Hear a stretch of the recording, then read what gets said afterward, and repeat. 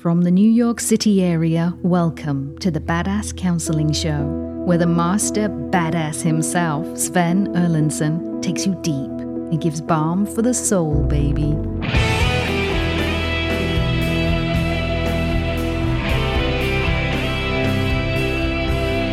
Hello. It's great to have you here for another episode of the Badass Counseling Show. I'm Sven Erlandson, your host, and I am joined in studio by my silent yet deadly partner, KC. And right to my left is my production genius, Rob. Rob, how are you today? Hardly feeling like a genius, but thank you for the compliment, my perspicacious friend. Wow, throwing that out there, huh? All right. Trying to find something for you to look up. Well, I don't have my phone in front of me, so I'm just going to assume it fit right in there. I had to look it up, but go ahead. Oh, so that's great. It's always great being with this guy. He's always keeping me on my toes. I want to welcome everyone joining us from around the world, from as near as Chicago and Houston, and our friends, so many up in Canada who follow the show, down in South Africa, Australia.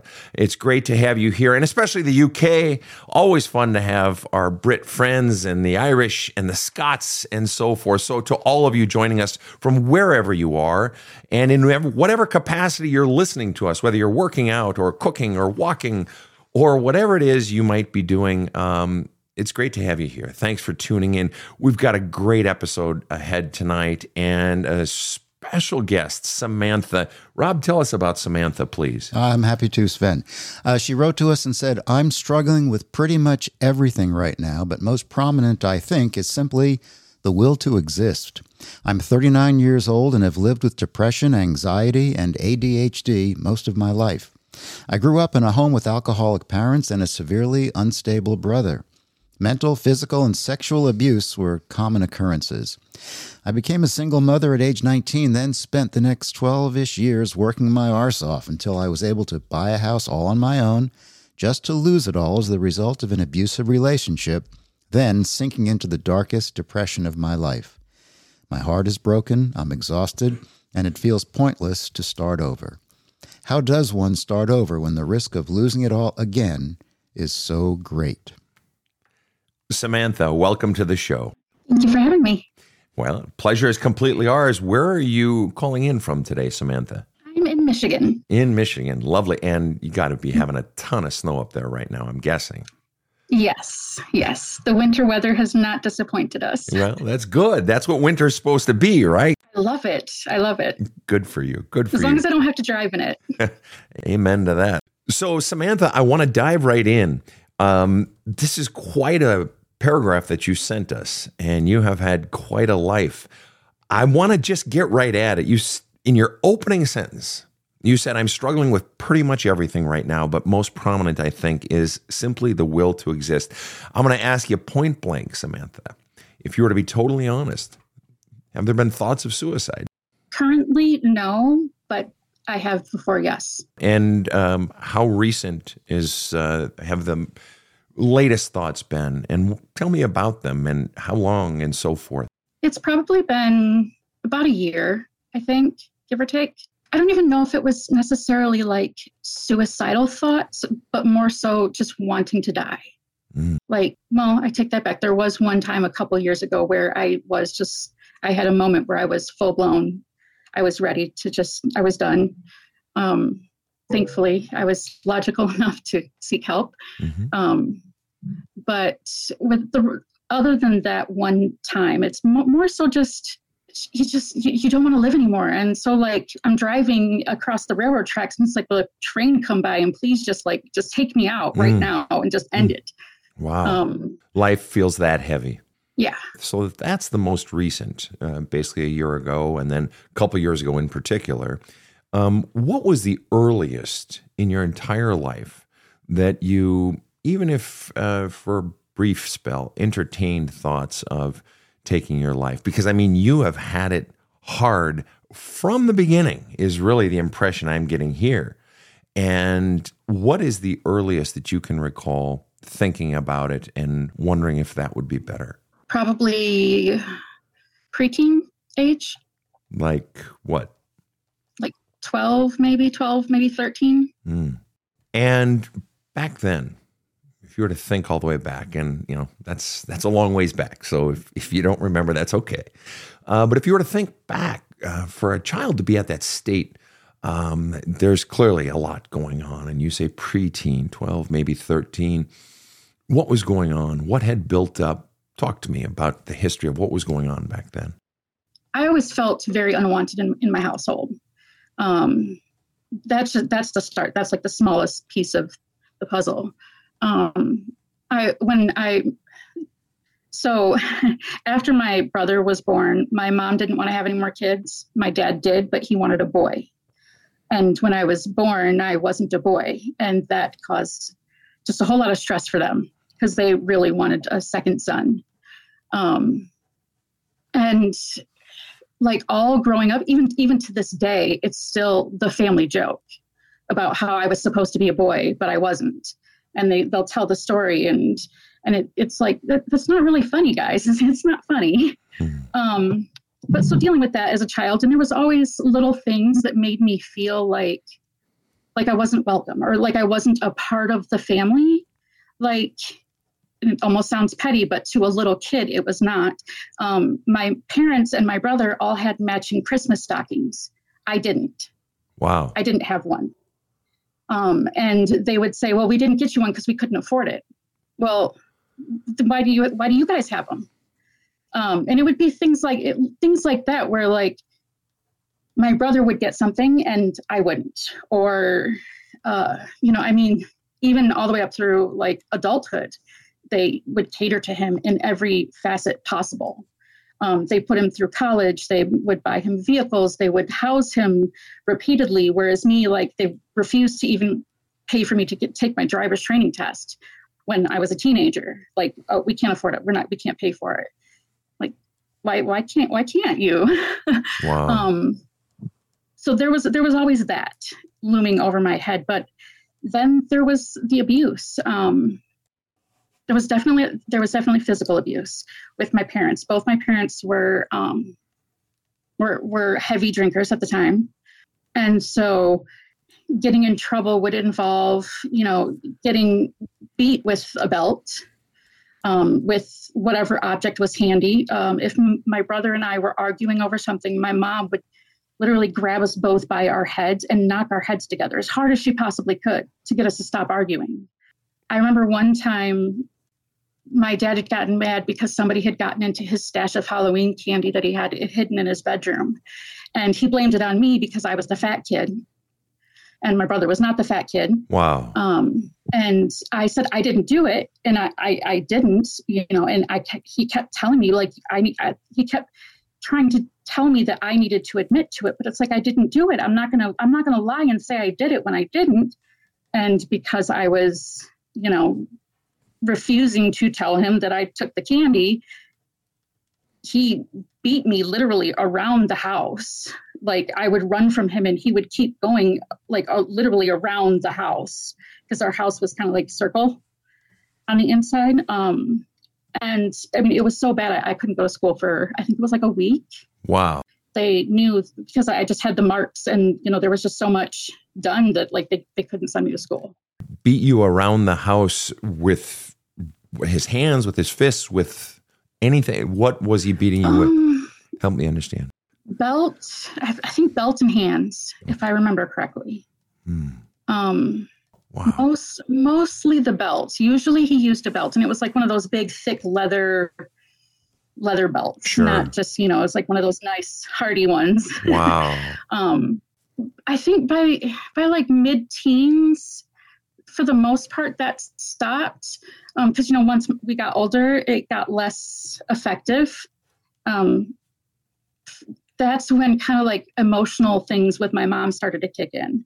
Because I had, thanks to things with my brother that I had to deal with, I had really gotten, the depression and the anxiety had really started to kick in. And one day she came home and her answer to helping me was she handed me this book called I'm Okay, You're Okay. I remember She just handed it to me and said, you should read this, and then left the room.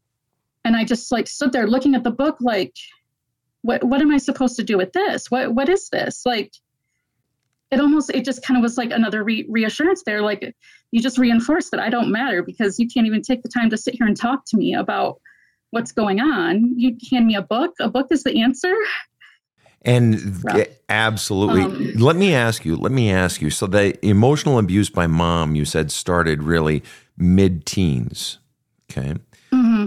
What sort of abuse? There was the physical abuse, significant. Wow. I mean, holy cow.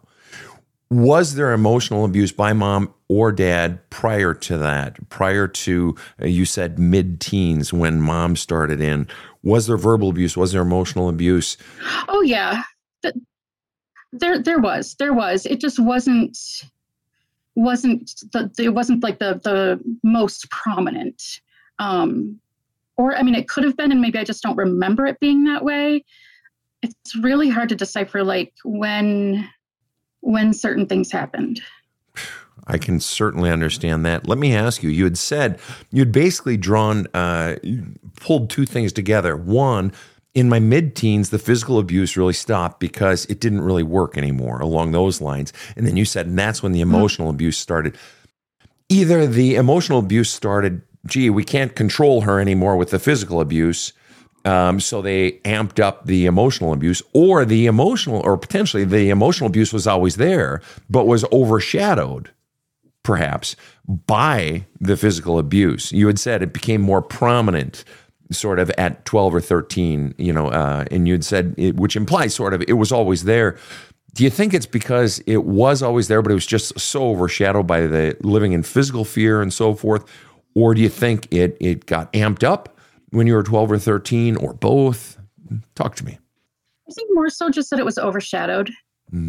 I think because the physical was just so prominent and just so, in my face, and I mean, so physical, that the words that would be said just kind of in one ear out the other at that point. And so let me ask you, that actually, that was a question I wanted to ask you. What were the words that were said? They got overshadowed by the physical abuse. Completely understandable. That makes total sense.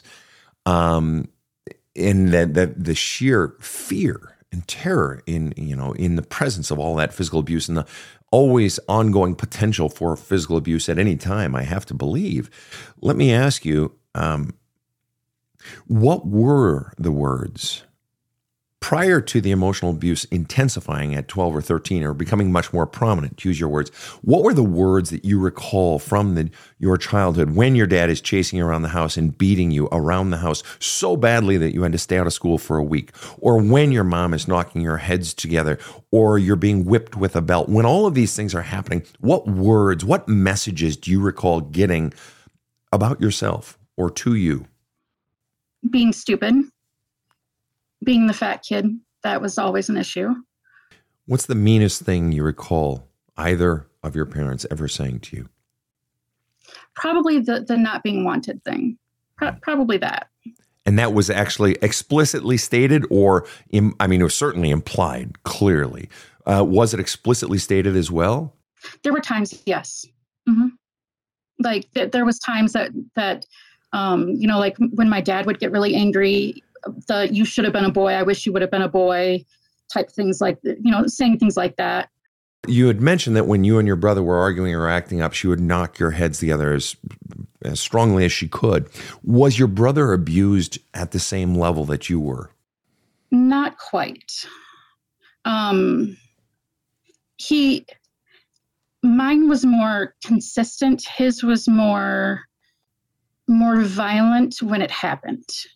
So like for me, I would have like regular abuse. For him, when he did get in trouble for something, it was magnified. It was way worse. Like there's the kitchen cupboards in my parents' house have cast iron handles.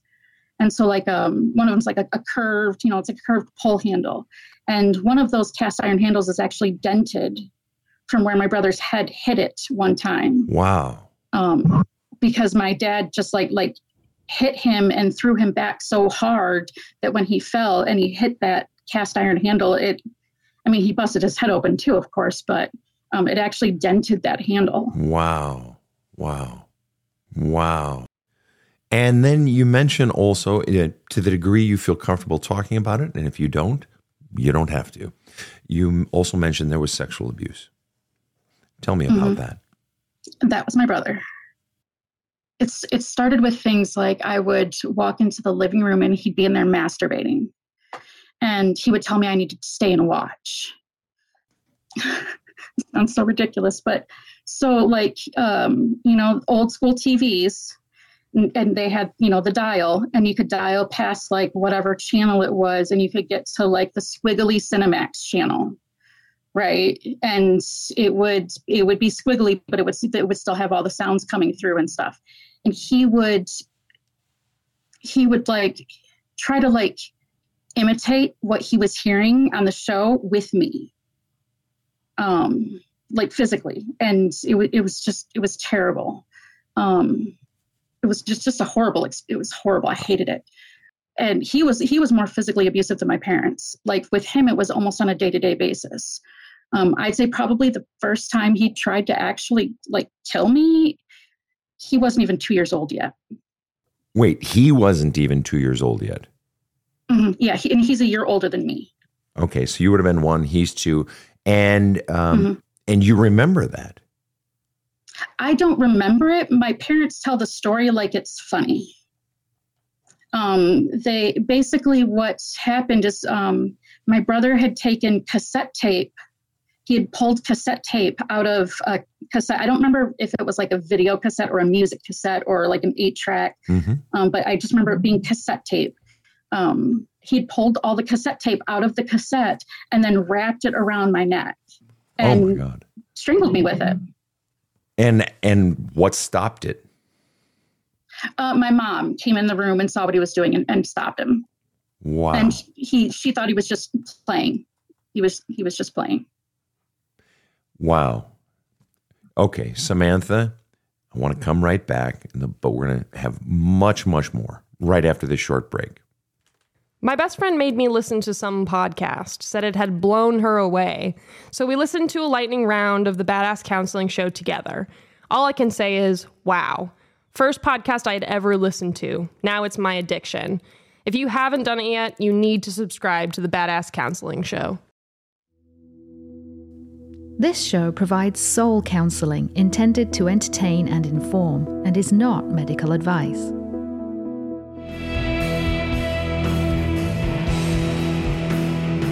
Now, back to the badass. We are back with Samantha, and we are deep into an extraordinarily powerful childhood. Samantha, you're doing great, and I'm very grateful for you opening up. And please know if at any point you want to stop or redirect, we have other things we can talk about. So please know there's no pressure in any direction, okay? Okay. All right. And I do want to say that your courage in talking about this is just incredible. Okay, so you got these messages, and you were that you're stupid, that you're a fat kid, that you're not wanted, and I wish you would have been a boy, and so forth, that you got from your parents in the last one, specifically from father.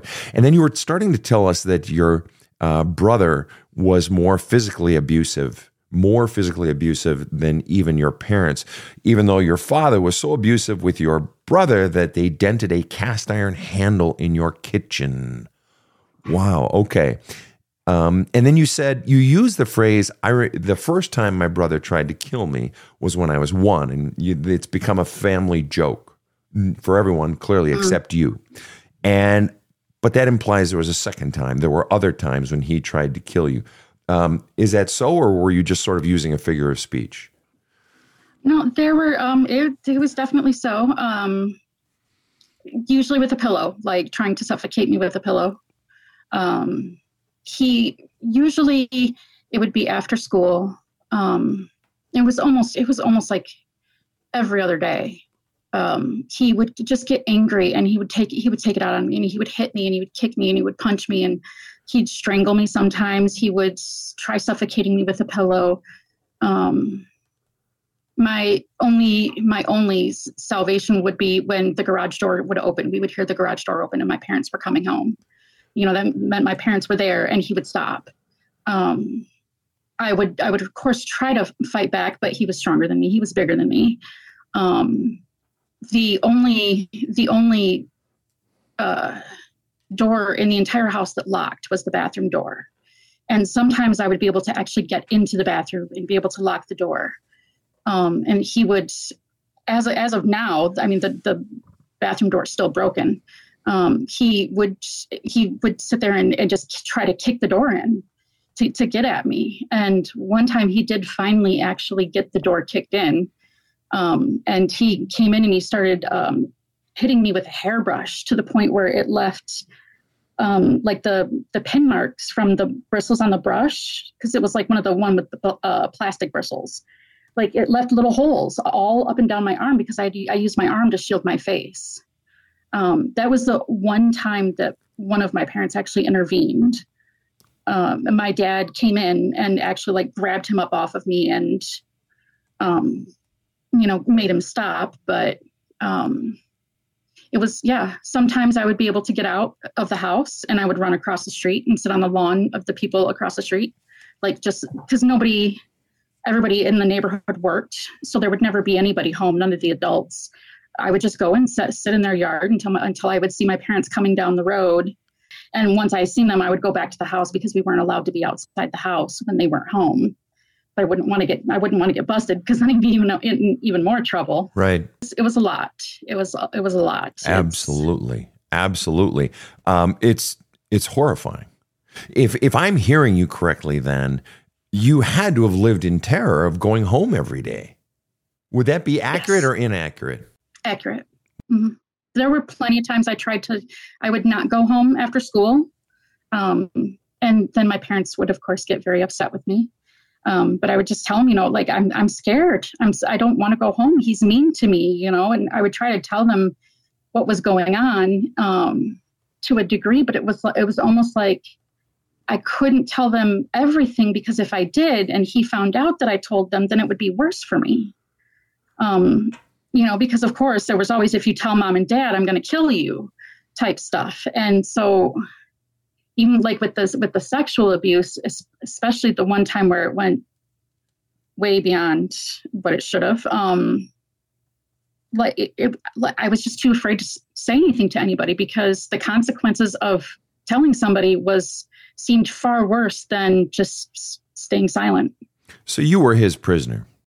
Yeah. Wow. I've never thought of it like that, but yeah. That's precise. You were trapped. You literally couldn't even go outside the house.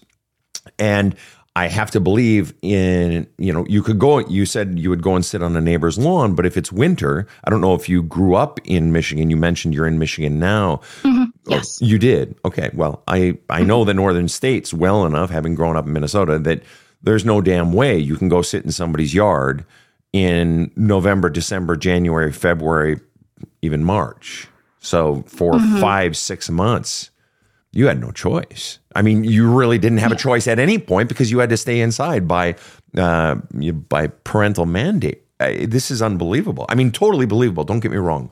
But wow. I want to ask, what sort of messages would he state, imply? What words do you remember from him as this was going on or at other times when it wasn't going on? What were the messages you got from your brother? I mean, aside from the fat kid thing, I was always the fat kid in the family. And he picked on me about that the most because he was the skinny kid.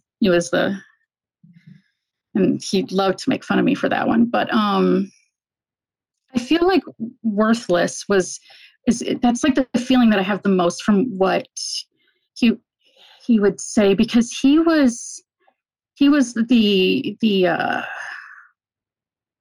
I guess you'd call it like the shining star. So he's very intelligent.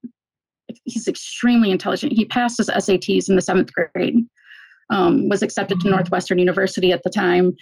So, I mean, he was he was the shining star, and he was the, I guess, I don't know how else you describe that, but and he always acted like he was better than me. Well, we're going to move forward with this. We're going to continue forward. But if you think of any of those words or messages, you jump right in and say it, all right? If it comes back to you. And if it doesn't, that's okay. But if it comes to you, please feel free to jump in with that.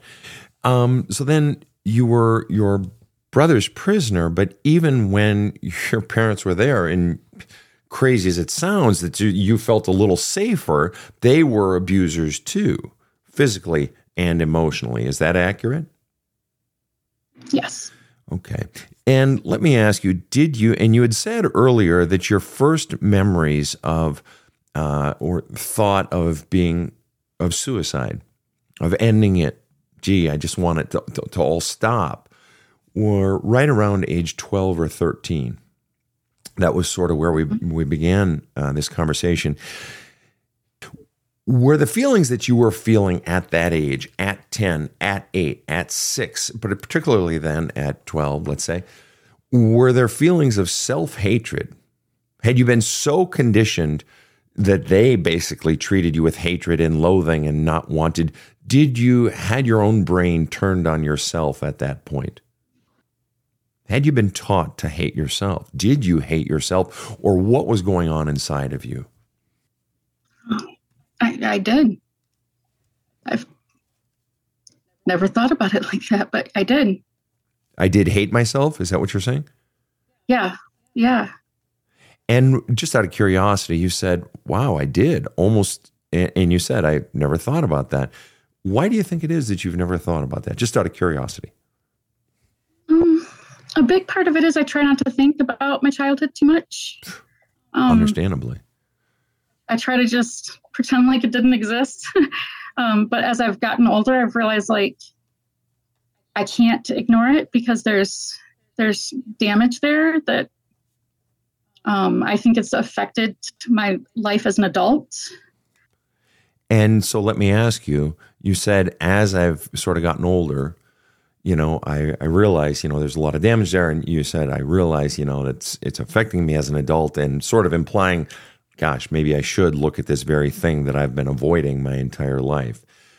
When really has that started, and what has gone along with that? Have you decided to seek counseling? And if so, have you gone into any of the childhood stuff? Or when you say, I've sort of realized I need to look at it, what do you mean, and what have you done? I did start counseling, started a couple years ago after I had my incident where I was I actually was suicidal. Unfortunately, my counselor had to leave, and I have not been able to find another one since then. She left. It was right before COVID. Oh. Once everything started opening back up, I've tried finding a new office to go to, a new therapist to see, but the availability is just so limited in my area. And being able to travel, I mean, if I wanted to travel 2 hours, once a week, then I could find somebody, but that's just not cost effective at this time for me. Sure. I understand. But we didn't really delve too much into childhood. A lot more of what we had talked about was, we touched a little bit on the abusive relationship that I'd had, my grandfather's death, which was a traumatic thing for me. We had just started to talk about my parents and childhood when she had to leave. We had just touched the tip of the iceberg. Sure. When she ended up leaving. And so you had said, gosh, I did hate myself. Let me ask you, do you hate yourself today? If you're to be totally honest. I don't hate myself, but I'm not happy with myself. And say more. I know I can be better. I know I can be a better version of myself because I have been a better version of myself, but I've lost that somewhere along the way, and I don't know how to find it again. And by better version of yourself, what does that mean? Because I'll be very, very honest with you. When you write, I became a single mother at 19, spent the next 12-ish years working my arse off until I was able to buy a house all on my own, just to lose it all as a result of an abusive relationship. Then you sank into a deep depression. You were a single mom. You worked 12 years. You bought a house. I mean, I got to be honest with you. I know that I speak for every single person listening to this saying, holy shit, she came out of that childhood and those messages that got pressed into her and the self-hatred, the self-loathing, everything that had been done to you, and you raised the child, worked your ass off, and even bought a house. How much better of a version can there be? That's amazing. That's amazing. That was the version of me that was better than I am now. Because I don't have any of that anymore. I mean, I bought that house making $13 an hour. I was unbelievable. I was a hardcore budgeter. Holy cow! And a hardcore worker. Wow. And so let me ask you. You said, I don't hate myself, but I don't feel like I'm the best version of myself. Let me ask you, if you're to be totally honest and really dig deep here, you say, I don't hate myself. Do you love you? If you're to be totally honest. I don't think so. And is that 100% I don't love me? Or is it I 90% don't love me? Or is it, 85 and I round it up? What percent don't you love you? And what percent do you then love you? I'd say probably like 60%. 60%. You do love or don't love? Do love. Well, and yet interestingly, that's nowhere near zero. So that's great. But isn't it interesting that you had answered when I said, do you love you? You said no. And yet now you say, I do love 60% of me. Help me understand those two pieces. The parts that I love about me, I think, is where that 60% is. Pieces of my personality and the type of person I am, the way that I interact with other people and, those types of things. Fair enough. There's qualities about myself that I absolutely love. Fair enough. And thank you for answering that. I know that's a hard question and a hard idea to play with, especially breaking it out into percentages. And I just wanted you to spitball it. So I appreciate that. You had closed out the paragraph you sent to us by saying, my heart is broken. I'm exhausted. It feels pointless to start over. How does one start over when the risk of losing it all is so great? Particularly after the abusive relationship and, losing your house and so forth. In what way, above all else, is your heart broken? What are you feeling right now? I really sense you wrestling with this. Cry. Okay, let it out. There's nothing wrong with that. I encourage that. Why do you want to cry right now? What is it you're feeling? What's going on inside of you that makes you want to cry? Answering that question. Why? Help me understand. I feel like I'm heartbroken because I pour myself completely into everything that I do. I just give. I give everything that I possibly can to the people that I love, to the people that I want to help, the people that I think need help, to the work that I do. I completely absorb myself in everything that I do. Because I've always believed, in life, we have two things to show for ourselves. We have our word and we have our work. And those are the two things that you can use to really define who you are as a person for other people to see who you are, is your word and your work. And so I give 110% in everything. And it's like, despite everything that I give, I just keep getting shit on over and over and over again. And it's like, why? It's not fair. Yeah. I feel like it's just not fair. It's not fair. And Samantha, I want to go further into this, but right now, let's take a quick break. I'll be right back with more Badass Counseling. My wife pushed me to watch this guy's TikTok videos, so I finally caved in, and holy crap, blew me away. I started watching more, and every time he opens his mouth, I get blown away in a whole new way. So I finally bought his book, There's a Hole in My Love Cup. To say I got an ass kicking is an understatement. Much needed. It was like having my own personal tough therapist who just gets it. So go do yourself a favor. Get There's a Hole in My Love Cup. It's powerful stuff.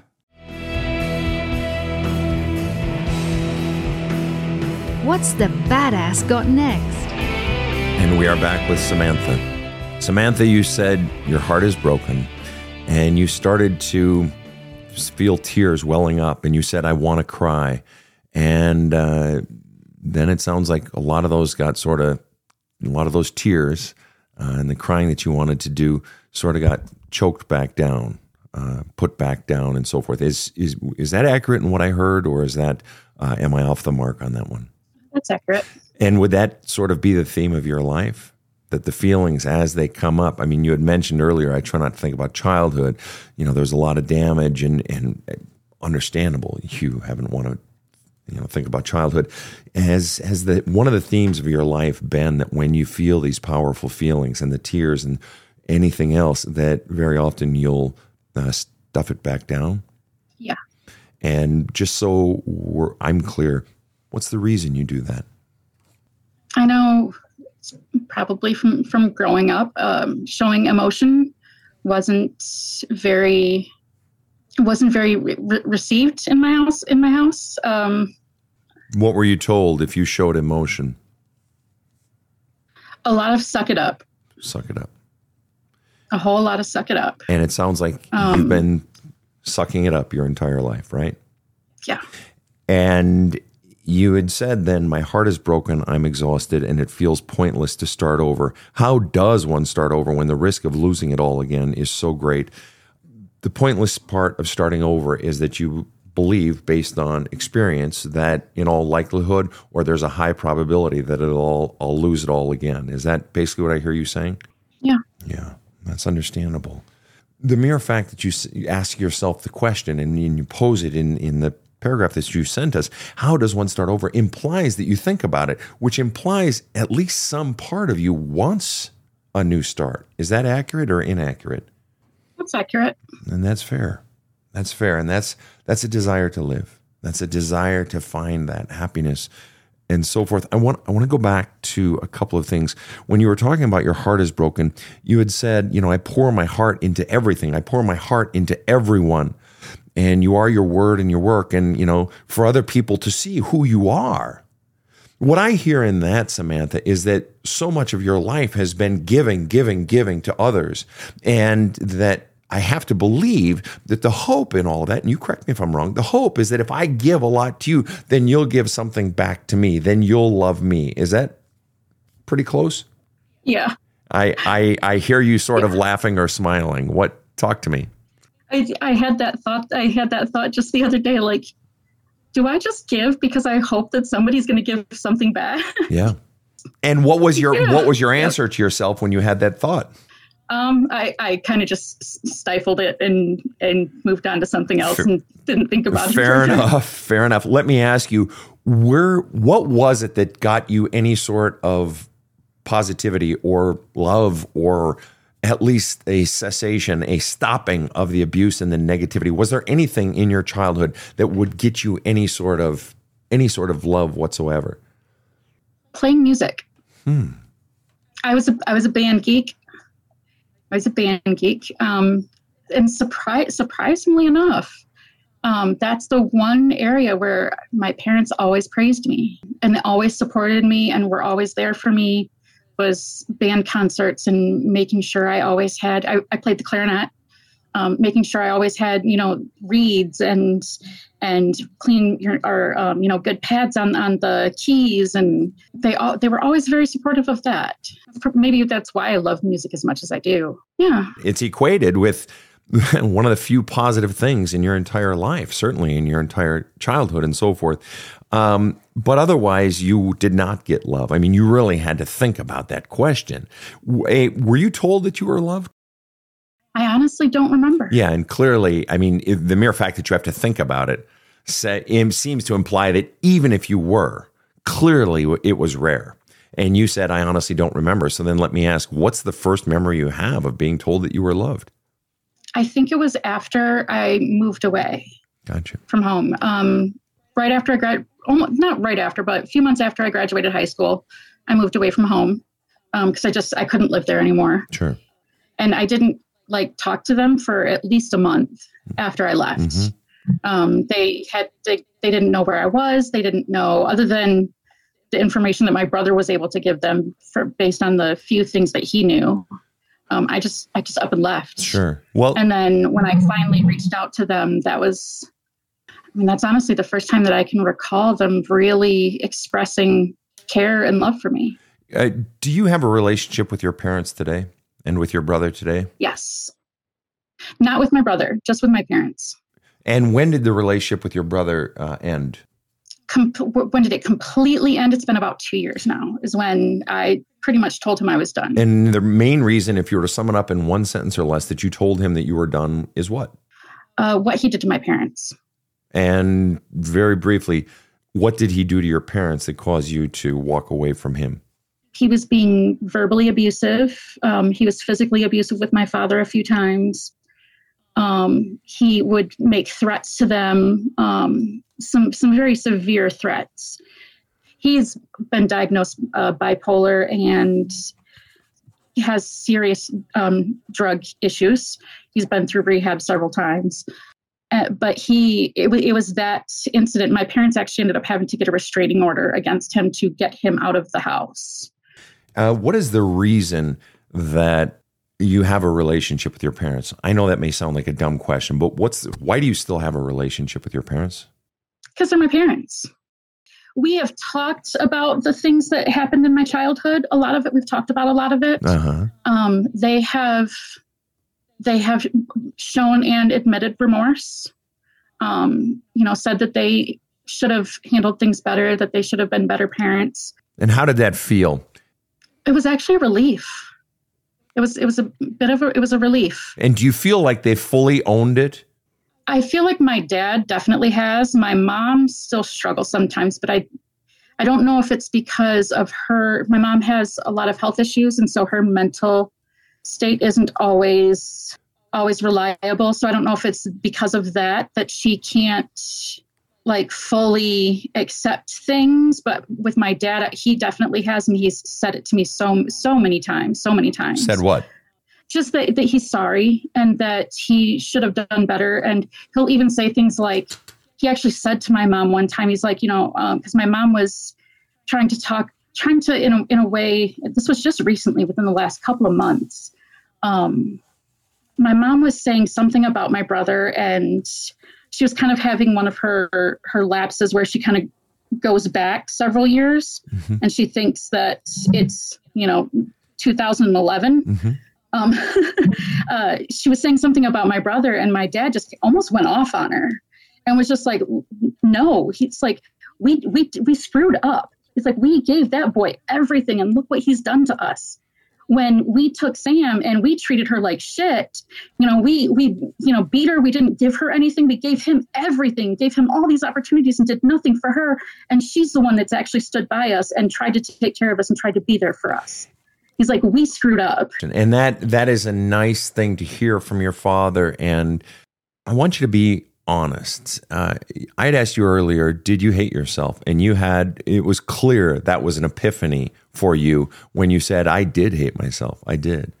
Do you hate yourself presently? And if so, what percentage? I know we've sort of talked about this, but I want clarity on that. I don't think I hate myself at all at this point. There's attributes I don't like, but not hate.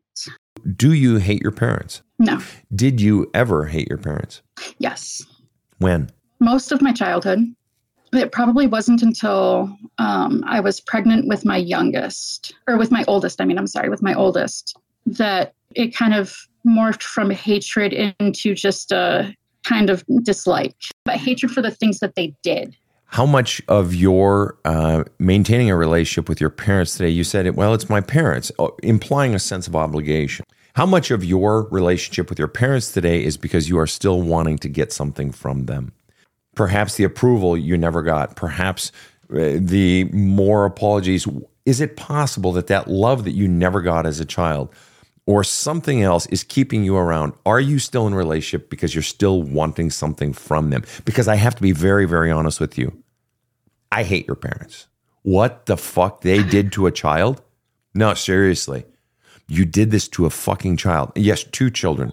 No doubt about it. But I'm not in conversation here with your brother. I'm in conversation with you, and you clearly got an absolutely horrific childhood. They didn't protect you from your brother.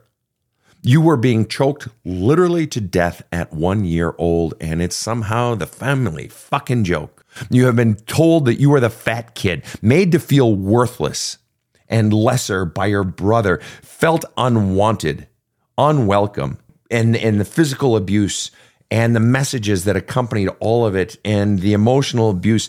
I hate them. I'm going to be really honest with you. I have no idea what sort of people they are right now. I don't care. I feel enormous hatred for what they did to a child, 2-year-old, 4-year-old, 8-year-old, 12-year-old, 16-year-old child.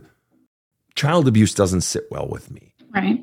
And let me ask you, if you encountered in your day-to-day life, if you encountered a situation where you sensed someone else, a child, a young girl, 7, 9, you sensed something was really up, and she just happened to one day open up to you and tell you everything, how would you feel towards her parents if you were to be totally honest?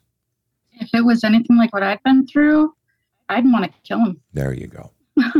Right. And see what happens so often when we watch the movie of our own life, the very movie you've not wanted to watch of your childhood, the very movie you've done everything to avoid thinking about. Very often when we watch or when we think about our childhood, we look at the parents and we say, well, gosh, I understand, or I don't want to think about that, or I'm sure they meant well, or we're still so wanting the approval we never got, or we're so wanting them to stop disapproving that we're willing to overlook the real shit. What we're really willing to overlook is looking back at the child in the movie. See, every single one of us listening to this story that you've told us today, this horrific story of your life, and we haven't even touched on the abusive relationship in your adulthood. Every single one of us looking back at the story of your life is watching that child, the abject fear of her own house. You were not safe in your own house, among your own family. You were a scared, terrified girl, being treated with contempt, being treated with hatred. Every single form of abuse was foisted onto you. You were a prisoner in your own home. I'm sorry.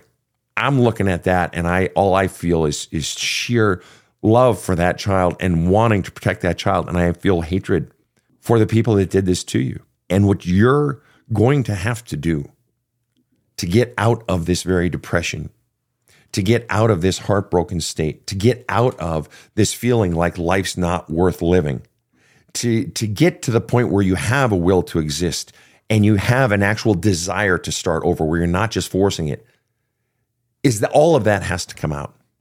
It has to begin to come out. And I know the mere thought of that is so profoundly overwhelming, which is why you've been trying not to think about it your entire life. But even you acknowledge that in the last few years, gee, I realize I need to look at that. I need to get that out. Did I hear you correctly on that a little while ago? Mm-hmm. Right. The depression, basically the pain of an entire life, including adult relationships, is weighing you down from the inside.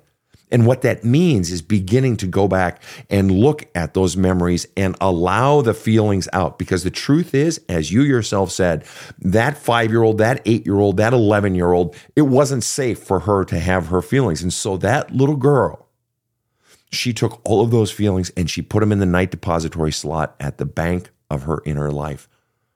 And they are packed full in that vault. That vault is full of so much pain, so much sadness, so much fear, so much frustration, so much disappointment, so much feeling hatred. If you even said, I did hate myself, and you may have changed that now, but back in that vault are still the feelings of that little girl. And that little girl is coming to you at age 39 and is handing you one thing.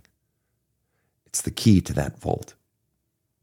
And she's saying, please, please, please open the vault and let it all out. I wasn't strong enough.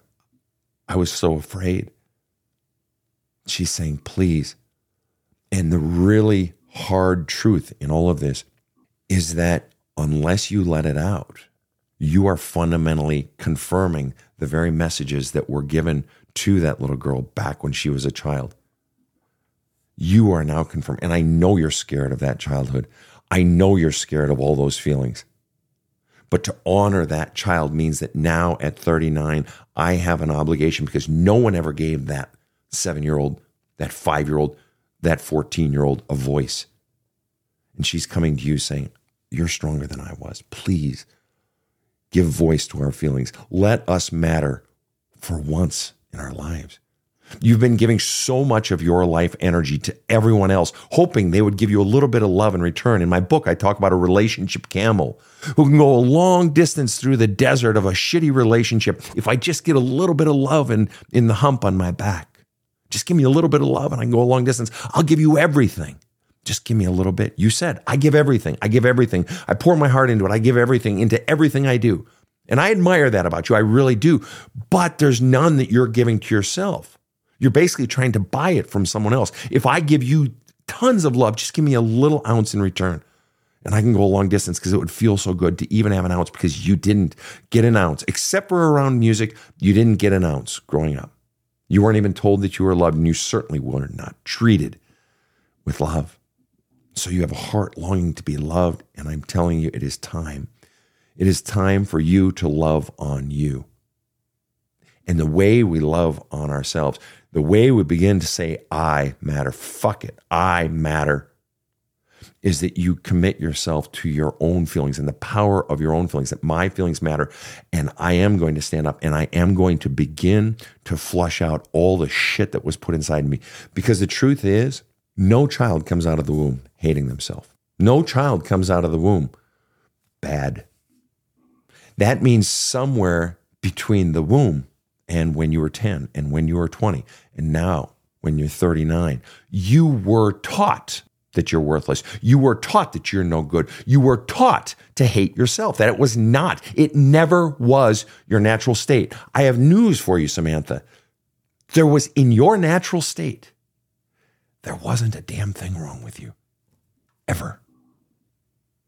You were taught to believe there was. There never was. You were taught, conditioned by these people, these parents who were alcoholics, and a brother who was horrific and allowed to be out of control and to hurt you in pretty much every way imaginable. And your parents hurt you in almost every single way imaginable, or certainly a hell of a lot of them. You were taught to hate yourself. And deep down, there is still hate. I'd be willing to bet there is hate in quite a few directions. That has to come out. The pain has to come out. Does any of this resonate, or it doesn't quite feel right to you? It resonates a lot.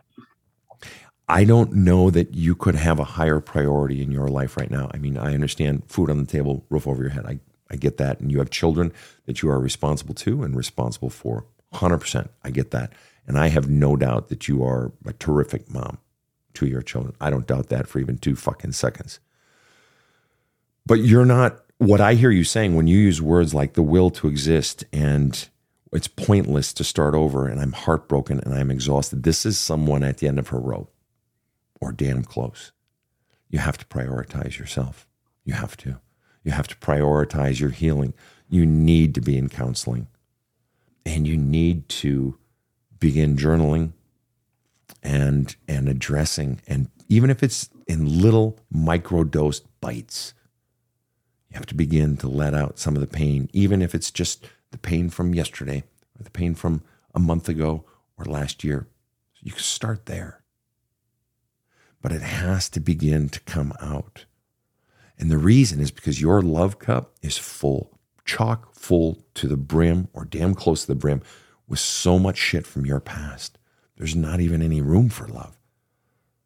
And it has to come out. And the more you do that, the more your own natural energy, the more your own sense of aliveness, the more your own desire to live and to thrive will increase. Does that make any sense? Yes. What do you think about, what do you feel when I talk like this, when I say these things? If you were to be totally honest, is it, there's no way I can do it, I have no desire to do that, or that's too scary, or what is it you're thinking and feeling if you were to be totally honest? Overwhelmed. What's the most overwhelming part? That it sounds like that is everything that I need to do to find my way again. I understand that it would be. That makes total sense, but I just want you to be specific. Tell me, why is that overwhelming? What are you feeling? It seems like too much, or it would destroy me if I felt like that? I'd blow up if I felt all those feelings. What is it that is overwhelming in all of this? Part of the idea of really digging into those feelings and really picking them apart. There's so much there. Like, can I really actually pick all that apart? Because there is so much. There is no doubt about it. No doubt about it. And I can understand why you would feel overwhelmed by that. And I'm going to tell you for absolute fact that there are a whole lot of people that go into their pain, similar pain, some almost identical. I've worked with many, and there are therapists out there that do great work. There are groups, there are support groups, which maybe you start there if you can't find a therapist. But this needs to be deliberate. But you can heal. You can, bit by bit, begin to get this out and to purge that love cup of all the pain and all the crud that is in there. You absolutely can. You absolutely can begin to more and more have new life as you do this. I am telling you for fact, it is doable. Fact. And there are people that specialize in this very stuff. And you can be doing it on your own as well. But I need you to know that this is very, very doable. And you need to do it. And not just for yourself, but you need to do it for your children too, so that you're modeling for them, because they're watching you and they're listening. And your self-talk messages and how you live, they see it, they sense it. And so to model to them that I want joy again, and that it's okay to love on yourself. I guarantee you don't. I don't even need to ask, but I will. I'm guessing you don't want your children to have messages like that inside of them. Some of the messages that you've been taught about yourself and that potentially are still in there.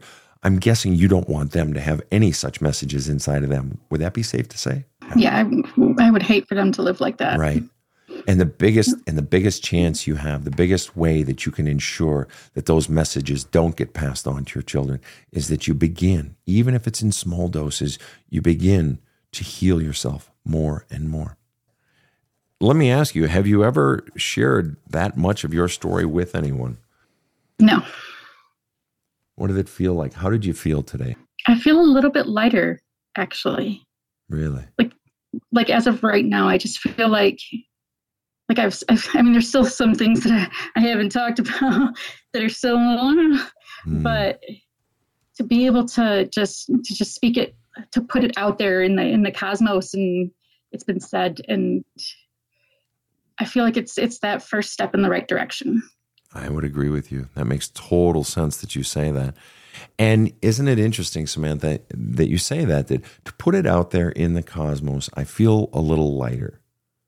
You know, first you had said lighter, then you said just to put it out there, put it in the cosmos. If we put those together, that when I put it out there, when I get it out there versus in here, when I take it from in here and put it out there, I feel lighter, right? But you got something out of there and you are experiencing a physical reaction. Isn't that interesting? That mere conversation, right?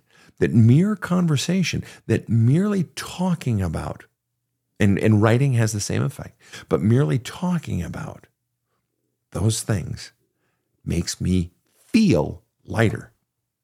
But do you understand how this really is of utmost highest priority? Yeah.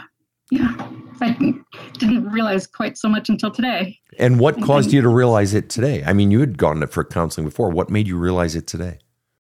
So there was this moment I had, it's been probably 10 years now, but I never realized that my childhood was really that abusive until one time I was talking with coworkers and I'd explained the thing about my mom knocking our heads together. Mm-hmm. And my coworkers looked at me like, what? Your mom did what? And it was like an absurd notion that something like that would happen. And it's like, well, didn't that happen in every household? Wow. And And, so like some of the things that you've said in regards to everything, it's just like, it's kind of eye-opening, like realizing like how much there really is there that needs to be dealt with. Do you journal? Maybe you already do. I don't journal. I used to, many years ago, I used to write poetry. That was my form, kind of my form of journaling. Yes. Okay.